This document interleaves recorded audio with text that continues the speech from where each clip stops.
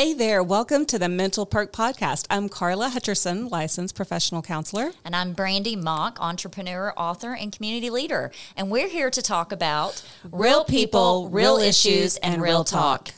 Hey there, and welcome back to the Mental Perk. We are so excited to have a special guest today, Israel Lewis.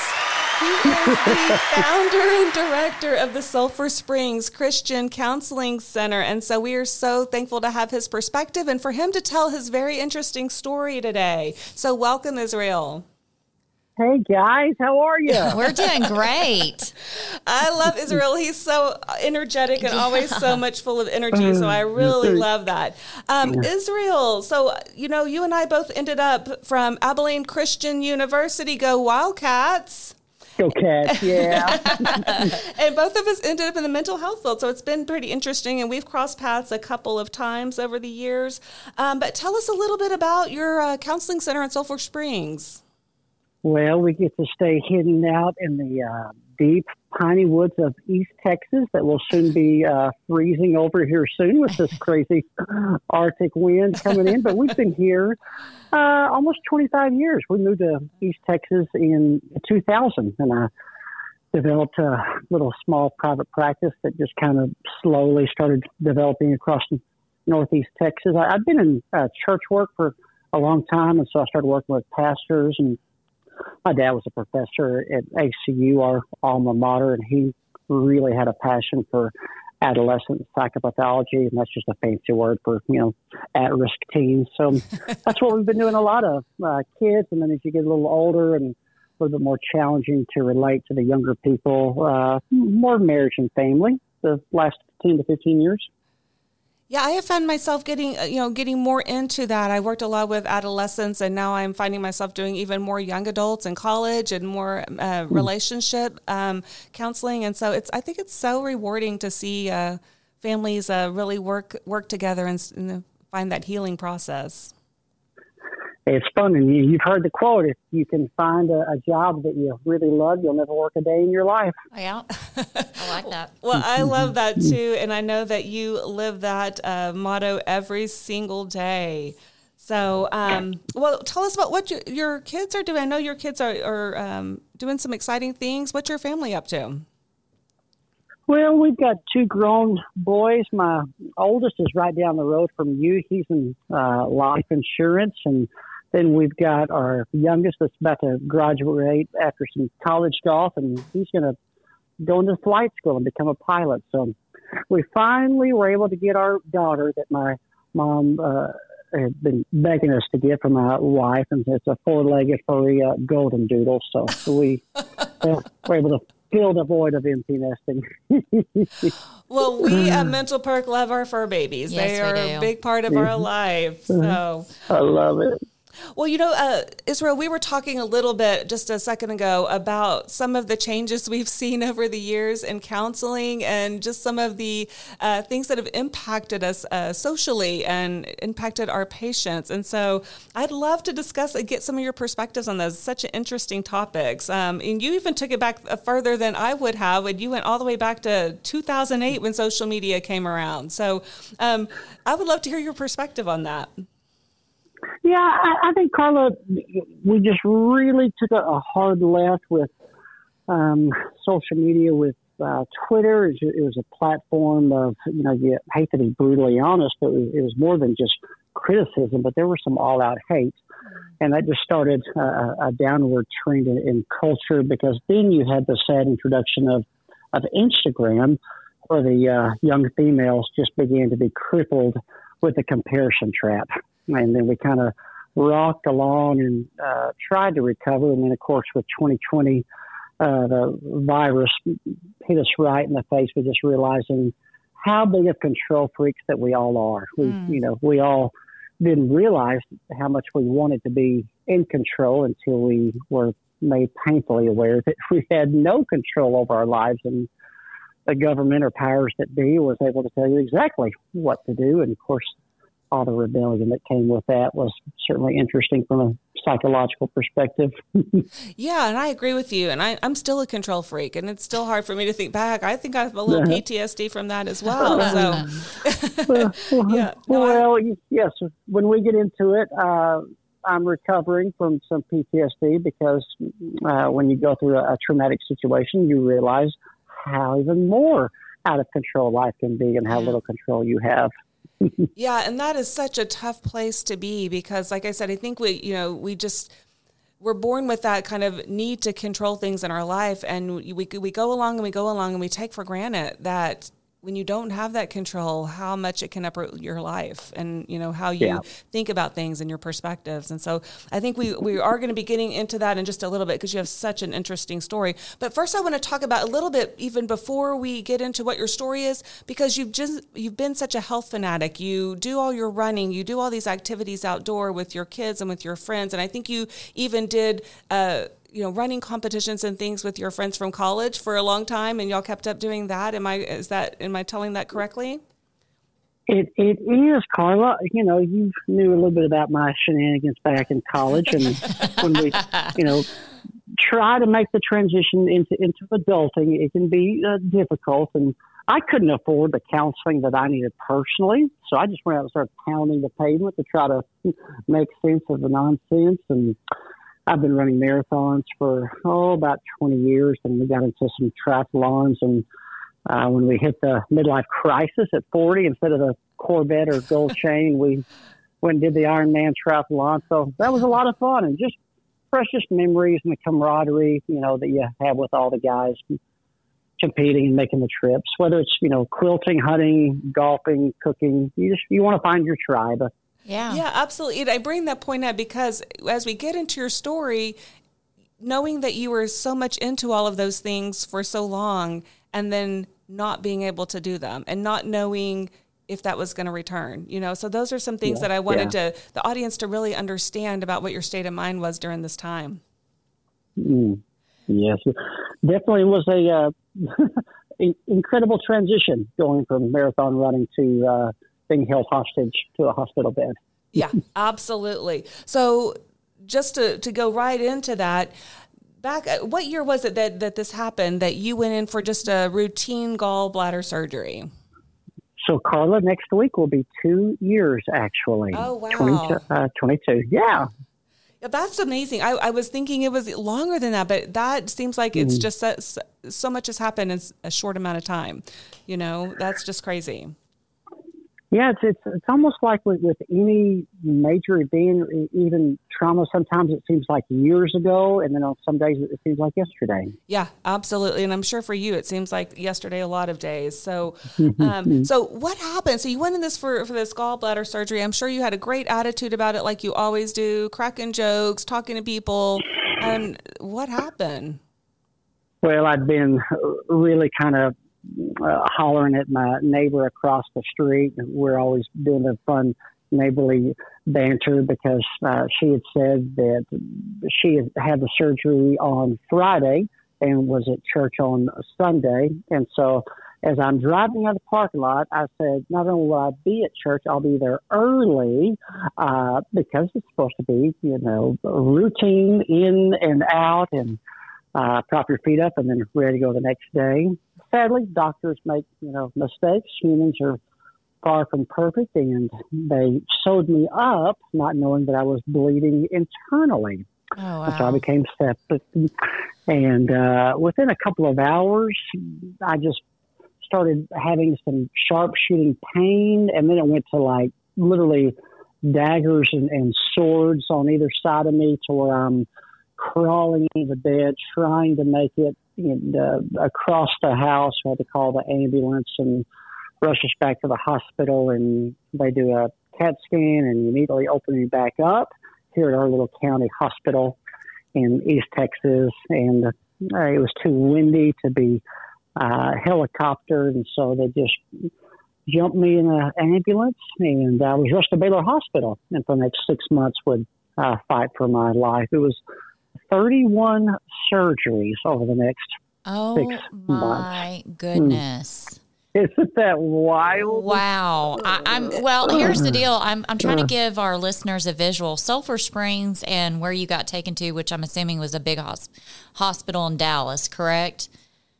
Correct. Yeah. So we are, about an hour and a half east of Dallas, and we went all the way to Baylor, downtown Dallas. Yeah. So that's a long drive, and you're in pain. You're in tons of pain, and you're critical at this point. Yeah. I mean, sepsis is, at that point, though, did they know at that point when they were ambulating you from point A to point B that you were actually suffering from sepsis at that time, or did you find out that after you got to Baylor and Dallas?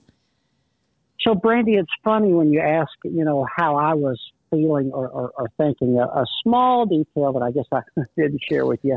When they opened me back up, the emergency surgery, they did not close me back. I was in such bad shape.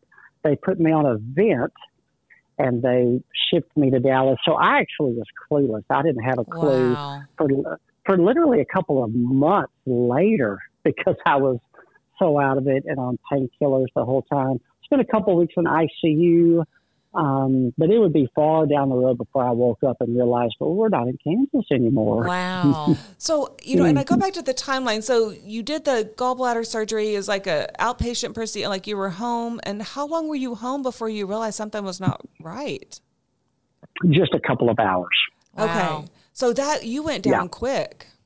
Very quick. Yes, ma'am. So when you called, because I'm assuming you called whoever your contact was and said, hey, I'm not feeling right. And I know normally people are trying to talk you off. I've had my gallbladder removed, and thank God I didn't have any complications, but I was immediately taken in for the hospital. I immediately did surgery. They did a high scan on me and said, you've got to go in because it was at the point of bursting. But I think a lot of people don't realize that after you have surgery, it's very normal for these doctors and for the staff to go, well, this is normal. Your pain, some people experience more pain than the others. You're like, no, absolutely not. Something's really off. That's where you were at? Brandy, yes, you hit the nail on the head, but, because I'm Mr. Wonder Boy and Lucky, yes, all the doctors said, hey, Lewis, this pain is understandable, but typical and normal. Mm-hmm. And so when they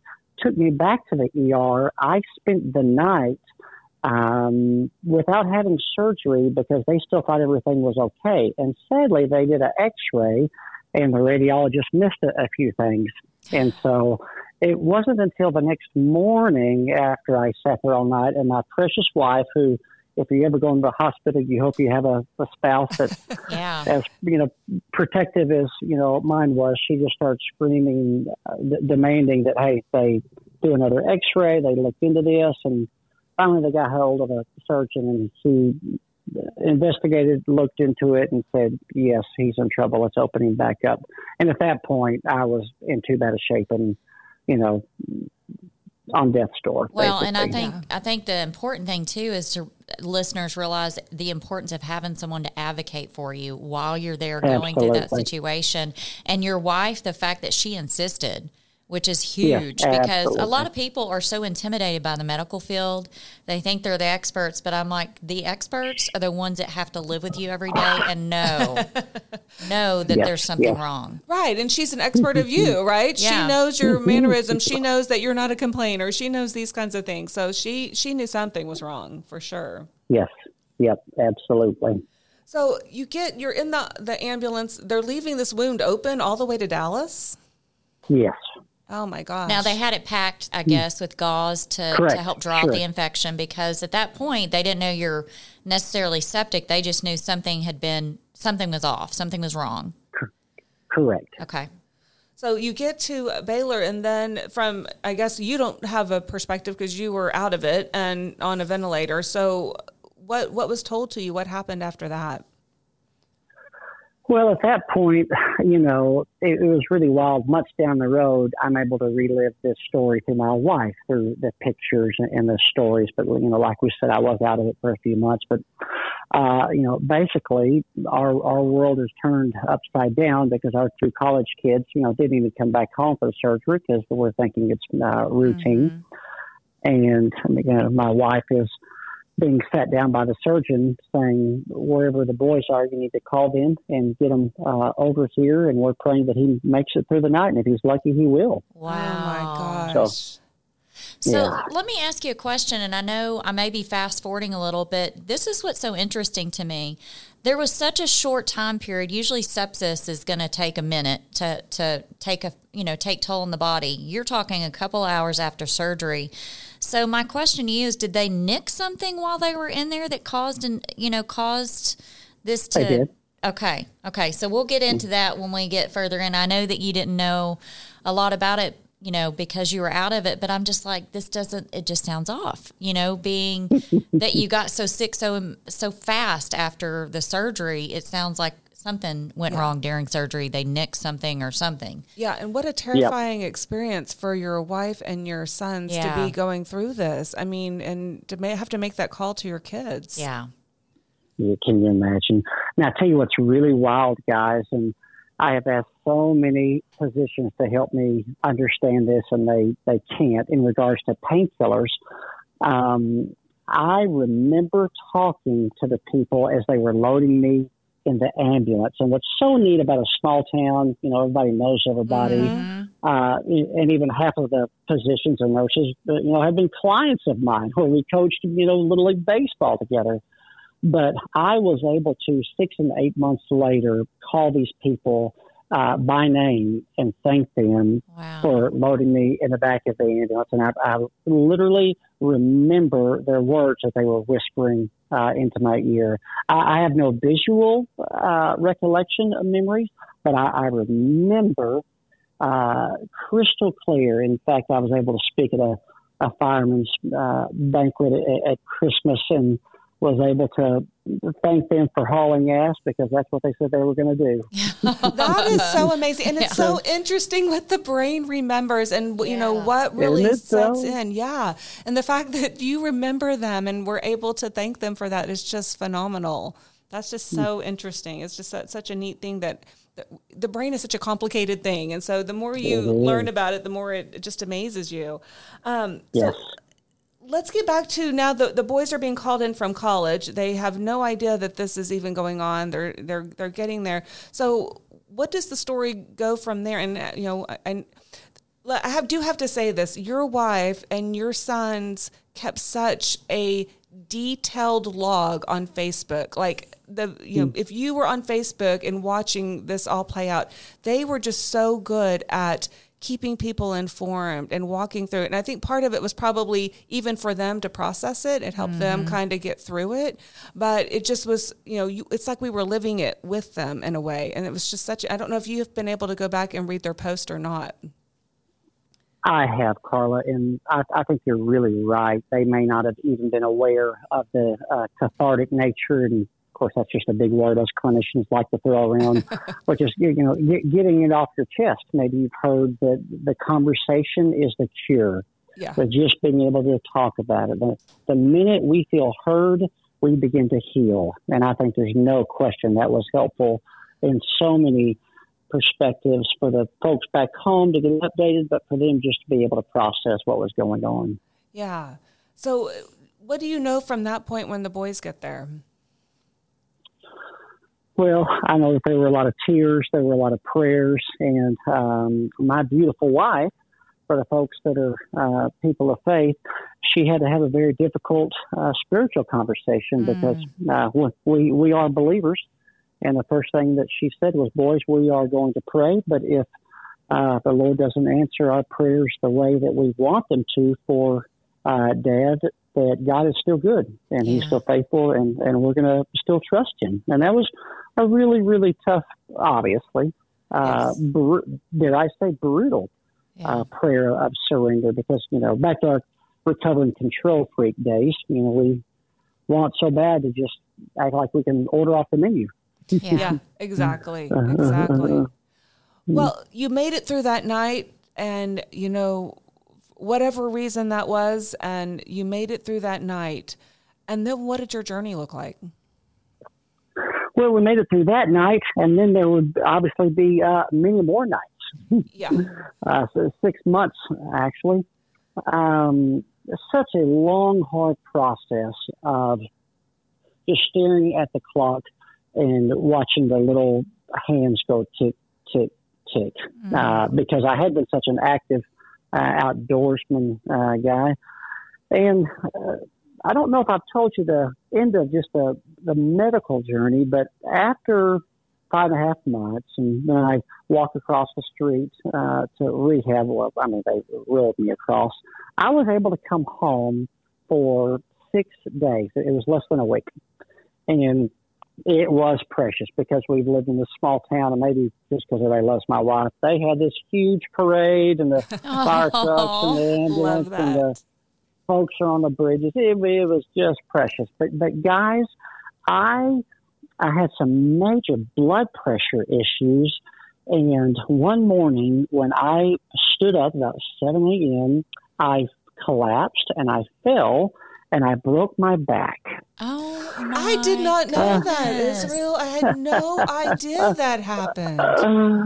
So I learned something. I didn't know that hospitals can be full. They take me to the ER and they said, well, Israel, guess what? You've got to go back to Baylor, but they're full.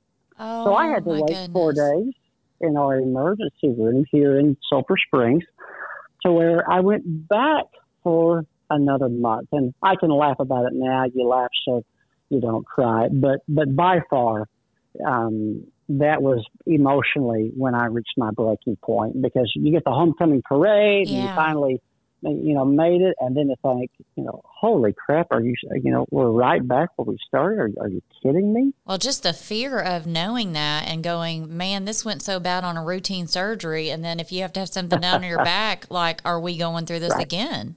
I am just in shock. I had no idea that you went through that.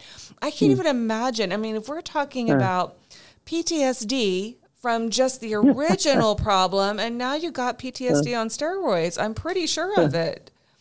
There's no question about it. And, the reality, my buddies would laugh, but they said, Israel, you only get one coming home parade, so it's time to, and we laughed. But...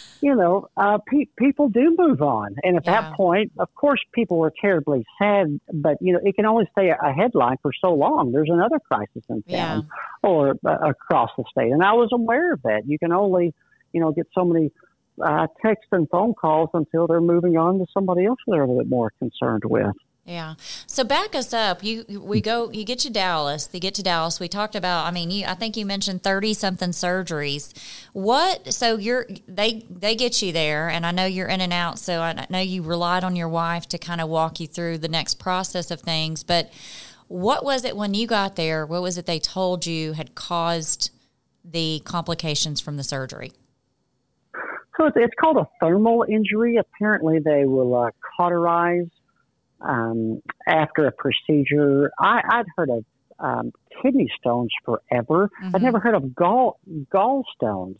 So apparently when they went to extract the stones, there was an injury that occurred there. And I was bleeding, and they didn't know. And apparently just continued to unravel, almost like a rope coming apart. Wow. And it was just so difficult for them to repair that the surgeries would be unsuccessful, or they would have to find another consult to even figure out what they were going to need to do, or let more time pass to where the inflammation, could die down to where they could kind of get in there. But it was, they said it was the perfect storm and the worst location that you would want an injury to occur. Lucky me, right? Israel, and I'm even thinking about this, as you said, this is 2 years ago, and that was just on the cuffs of COVID. I mean, what a crazy experience. And you were probably on a ventilator for how long? I think I was on a vent for at least 2 weeks the first time. Then I went back on it for a little bit longer, but absolutely. Everybody's still wearing a mask. And I had a situation with all my medication that they were concerned that I was building up a tolerance. And so in addition to the mask, I forget the big word they used, they would have to just gown up, sometimes wear 2 layers to come in and see me. I felt like the science fiction, alien. It was so difficult.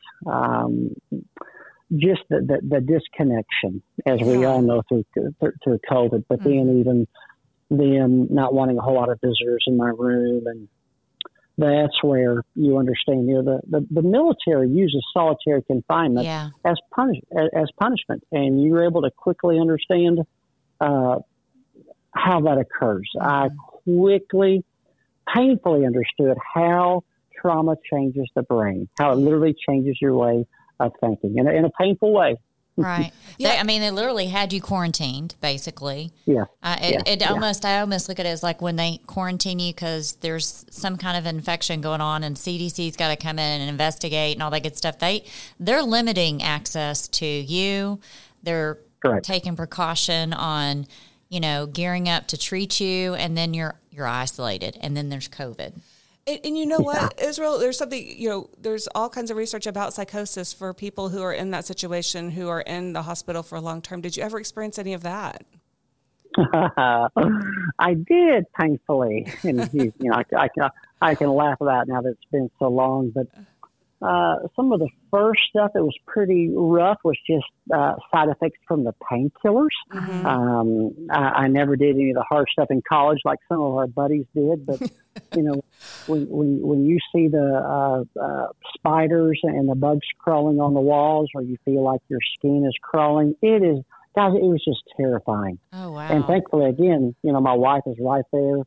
But just some brutal hot flashes. It gave me an empathy for you ladies with premenopause. I would just be pouring sweat.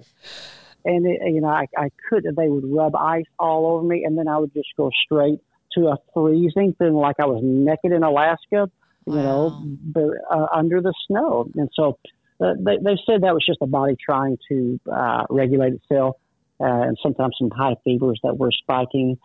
But yes, the psychotic episodes of even outer body experiences where I got to float above my body a few times are very, very interesting. But the levels of anxiety and depression that now I get to use as empathy with my clients. That's what I was about to think about, was just the fact that you've gone through this. And as a mental health professional, we're taught, through our education, all of these different things and all these symptoms, but now you're experiencing them. Yes, I was able to go from clinician to client. And I can tell you, not a good place to be. Well, it's not one we would choose. Yeah. But I learned so quickly that, again, one of these big fun words we like to throw around, prognosis. It's a fun idea of, how's he doing? How do we think they're going to do? I was able to understand it's never the crisis. It's about the connections. Yeah. And it's funny. You say that, and there's this whole, I sit here and hear you talk about your faith and stuff, but the humbling experience of treating patients, clients, counseling people for so long, not probably connecting like you did after you went through this experience and going, okay, I've been humbled here. Like, I have been completely humbled with my experience and what I just experienced.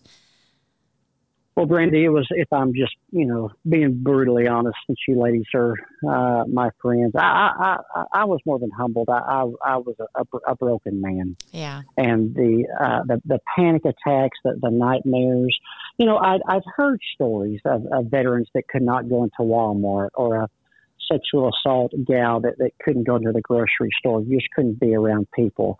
But until I started freezing in my tracks, I couldn't relate or understand. And then I was able to say, okay, I get it. I understand. Wow. What were some of those areas that were the hardest for you as you're fighting through that PTSD and going through what you're going through? What were some of those triggers?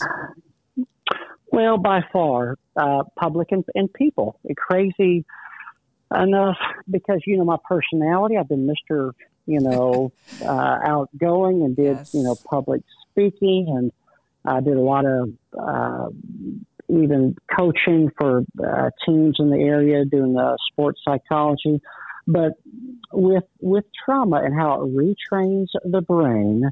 Again, the fancy word is called cognitive distortions. In East Texas, we just call it stinking thinking. Yes. We use that term here in Dallas too. I love it. Well, gals, for so long, I had two people beside me, my wife and a nurse, a home health care nurse. And so you just get used to that seclusion. And so when I'm trying to go back into the real world and public, my first Sunday back to church, and we don't attend a huge mega church. This is small. I live in a town of about 10,000 people. So it's about 200 people on a Sunday morning. Mm-hmm. It's a church where I raised my boys in. I've been an elder at this church for 10 years. I made it about halfway through the lobby, and I looked at my wife, and the room started spinning, and I turned at her, and I said, "You get me out of here as quickly as you can." And guys, I'm freaking out. I'm going, this is absolutely crazy. Yeah, I mean, what is going on? Yeah. Well, it's not me, and I know these people. These people are safe, and so I came home and I called a guy that graduated. I mutual friend, Corey Roberts. He's over in Dallas, and he's been my personal shrink. And I said, "Corey, what's going on? I don't understand this." And he says, "Israel, you understand. You have to understand that each person represented another source of vulnerability, because you didn't know if this person was going to hug you or slap you on the back or stare at you. And so the more people in that room, those were more ways in which you didn't have control. Wow. And you'd had such control, at least a perceived amount of control, back at home. But that was my first introduction to panic attacks and just the real social struggles there. But the depression, I never struggled with such difficulty, because with chronic pain, and you have such an empathy for the elderly and folks that just live with, the crippling back pain. And even with, endurance, competing and running marathons and triathlons, I've had every injury you can have with the knees and ankles and sciatic nerves. But I never had the degree of pain where, and if I'll just be honest with you guys, in private practice, and having so many people sadly take their lives with suicide, I was finally able to understand that I don't think people want to truly hurt themselves. They just... I agree with that. I do too. They want the pain to go away. Yep. Yeah, 100%. And when I could finally connect those dots of, here I am, Mr. Peter Positive, and now thinking of ways of, okay, if I pulled those cords out of the IV bag, or could I get the pillowcase over my head? Just because at this point, the brain's trying to fix the problem. You needed it to stop. You needed the pain to stop.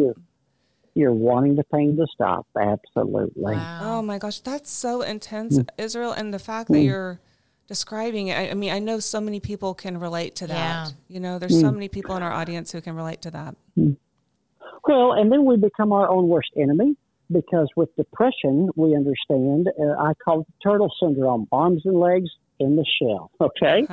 So the last thing you want to do is reach out and call a friend, or even let your friends know that you're struggling when they call and check on you. So I got busted a few times. My friends would call and say, "Hey, we want to bring you dinner." And I'd say, "Oh, we already have a meal coming, thank you." Well, I was lying out my rear because I didn't want them to come see me. Wow. I was so depressed, and you just come into this shell, again, which begins to make it all the more worse, sadly. Yes. And I believe the opposite of depression is not happy or joyful. It's connections. Yeah. Because depression brings about such a disconnection. Mm-hmm. That is so incredibly true, and I love the way you just verbalize that it's about connection, because I don't think people really put those pieces together for depression. There's such a misunderstanding of depression and the fact that it's not a choice. It's something that your brain is going through, and it's just such it's people don't truly understand. And I think that the way you just described it really helps to hit that home, that it's about connection, and people with depression feel disconnected. You're right. I think the quality of our life will always be determined by the quality of our relationships. Yeah, 100%. And that brings us to your relationships, your support system, your amazing family. I mean, how did this affect their mental health? What's really incredible is, as you guys know, trauma is almost like peeling back the layers of an onion. Mm-hmm. And for my oldest boy, who literally for 6 months just came and lived at the hospital with my wife, with him being able to process it every day, his healing was so much farther down the road than my son, who was away from college, and he was mm-hmm. playing collegiate golf, so he just kind of had to compartmentalize. Mm-hmm. And it was very interesting when I finally did get home and started to ask some questions. I could tell that he had not even begun to go there. And it was kind of like, be careful pulling that Band-Aid off, or you may have a gusher. And there were some times where, for the first time, he was dealing with it. That's incredible. And, as a therapist, a lot of times we are preaching the importance of therapy, and we're talking about it's so important to get help. But sometimes as a therapist, we don't always reach out for that help. So what have you and your family done to make sure that you guys are taking care of yourself, working through this PTSD, and really, focusing on finding a way back to normal, if you want to call it that? Isn't that a great question? Well, I don't think you ever get over a trauma. I think you get used to it. Yeah. And we have a new normal because their father, who used to be the life of the party, now was aged about 20 years. And instead of, jumping around with, springs in my shoes, I've got some really rough neuropathy. That was a fun word I'd never even heard of. Didn't know. It's a $10 word. It's a $10 word, but I'm not able to stand for long periods of time. As long as I'm walking, those muscles will kind of help the blood flow. But apparently, we've all heard of muscle atrophy. Use it or lose it. Because I was laying in a hospital bed for 6 months, those veins and arteries, they did not have to fight gravity. When you guys are standing, your blood goes to your feet, but then, thankfully it goes right back up to your brain, mm-hmm. so we can, keep functioning. But when those guys go into retirement, your veins and your arteries, they think they're done. So that's one of my challenges with just fatigue and lack of energy. But again, it's not about excuses. It's about making adjustments. And so they're grateful I'm alive. I'm grateful to be alive. We learned, as we talked about, the power of connection, mm-hmm. and we learned the importance of perspective, the fact that I'm still alive and still here, and, you get to make do with what you have and play the cards that you dealt. Well, I love that perspective, because I think it's going to help so many people be able to understand that, it's a process. And if you don't process it, it'll process you. Yeah, absolutely. I love it. And Isn't so that the truth? It is true. But I think to me also too, Israel, is the fact that you're able to articulate so perfectly the emotions I think it's so interesting hearing you and hearing Carla. You counsel people on navigating through your emotions every day. And I don't think I could have articulated what you said better than just saying, now that you've walked through it, you have a better understanding of the reality of it. And I think that is so impactful to the listeners. Well, Brenda, can I even tell you that we talked about, Carla and I's transition of going from play therapist to a joy with teenagers, and now more towards adults. I am almost ready to specialize in just trauma. Wow. It's the majority of my work now. I just have a passion for it. Anytime I hear of a traumatic car wreck or house fire, or parents who lose a child, or we've had multiple surgeries that have gone wonky like mine, I cannot get there fast enough. I cannot, let them know, guys, if I can get through it, you can too. And there's somebody that understands. And, it's a trauma bonding that gives you the greatest joy because you're able to find a purpose for your pain. Mm-hmm. You have to find a way to redeem it. Israel, in our field, we need people who specialize in trauma, and especially people who have been through trauma, because it's one thing for me to work with someone who's had a trauma that I don't truly understand, but you've walked in the shoes, and nothing is more therapeutic than that, for you to be able to have that level of empathy for them. And I tell you, to our listeners, it gives them such a wonderful opportunity to think about the grand canyon difference between sympathy and empathy. Sympathy, I'm writing a card and I feel sorry for you, but to understand that God wants to use their pain and whatever their system of faith is, when they can find a purpose for their pain and redeem their pain, like you shared my family writing the Facebook post, it becomes such a cathartic, healing experience because, yes, you're blessing others, but we know that when you help somebody else, you're helping yourself. Absolutely. Absolutely. You're continuing your own healing. And I asked you what you were doing to kind of help yourself continue down this process. And I think that's a huge part of your own healing. It has been tremendously. Well, then, of course, yes, professional care. No, I'm sorry to interrupt. The importance of professional care, absolutely. I encouraged both my boys to contact a therapist and my wife and I as well, making sure that we were not going to minimize in any way the struggles or the trauma that we've been through. So and I'm so glad you pointed that out, because it is so important for people to seek help. Don't do this alone. Don't go through traumatic experiences alone. Don't go through depression or anxiety alone, because the more that you work on it, the better it gets. And there's so much treatments that we can do to make these things better that you don't have to be in it alone. I love your motto that you put everywhere. We're better together. And, Brandy and I truly believe in that. We have a similar motto, because it is about connection. It is about really caring about each other and being in this life together. Don't be so isolated. Realize that it's so important to connect with your community, with your family, with your friends. That's how we all stay healthier. Well, just circling back to our social media discussion, we're all aware that with technology, we have never been more connected. There could be some terrible earthquake off the coast of Mozambique, and in 30 seconds, the entire globe finds out about it. Sadly, we've never been more disconnected relationally. You ladies have probably seen these stories of now the college dorms, because Carla, when you guys and we were back there, it was a crazy party fest with people having a blast, and you'd cram 10 people into this little bitty room. Yes. And now every kid is in their own room on their phones. Yes. And just the sadness of how we as a society continue to disconnect. But the reality is, if bees have a hive, people have a tribe.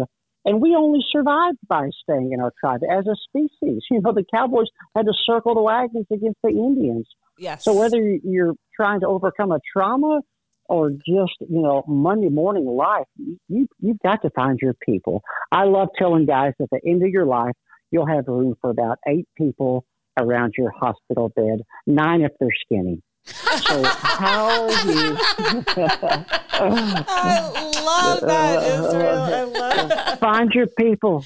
Find your aid. Make sure, because it's been since college since most of us have had real friends. Most of us have deal friends.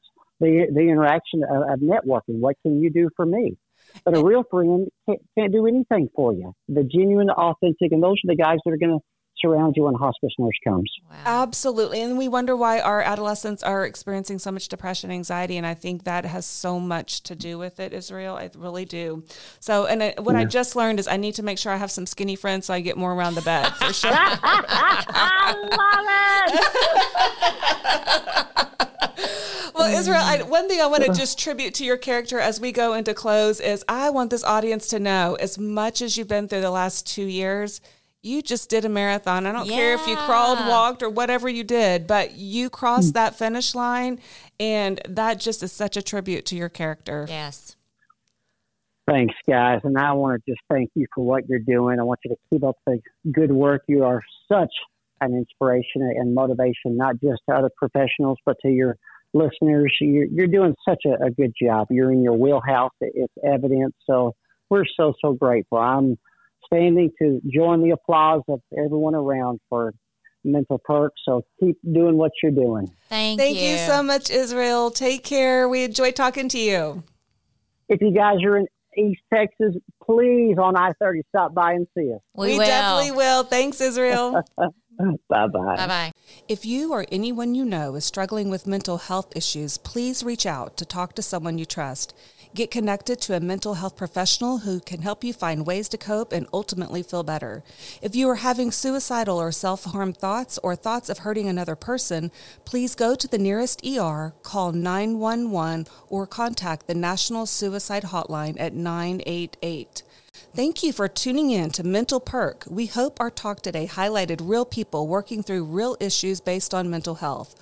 Our goal at Mental Perk is to make sure every one of you knows you're worthy. We're in this together.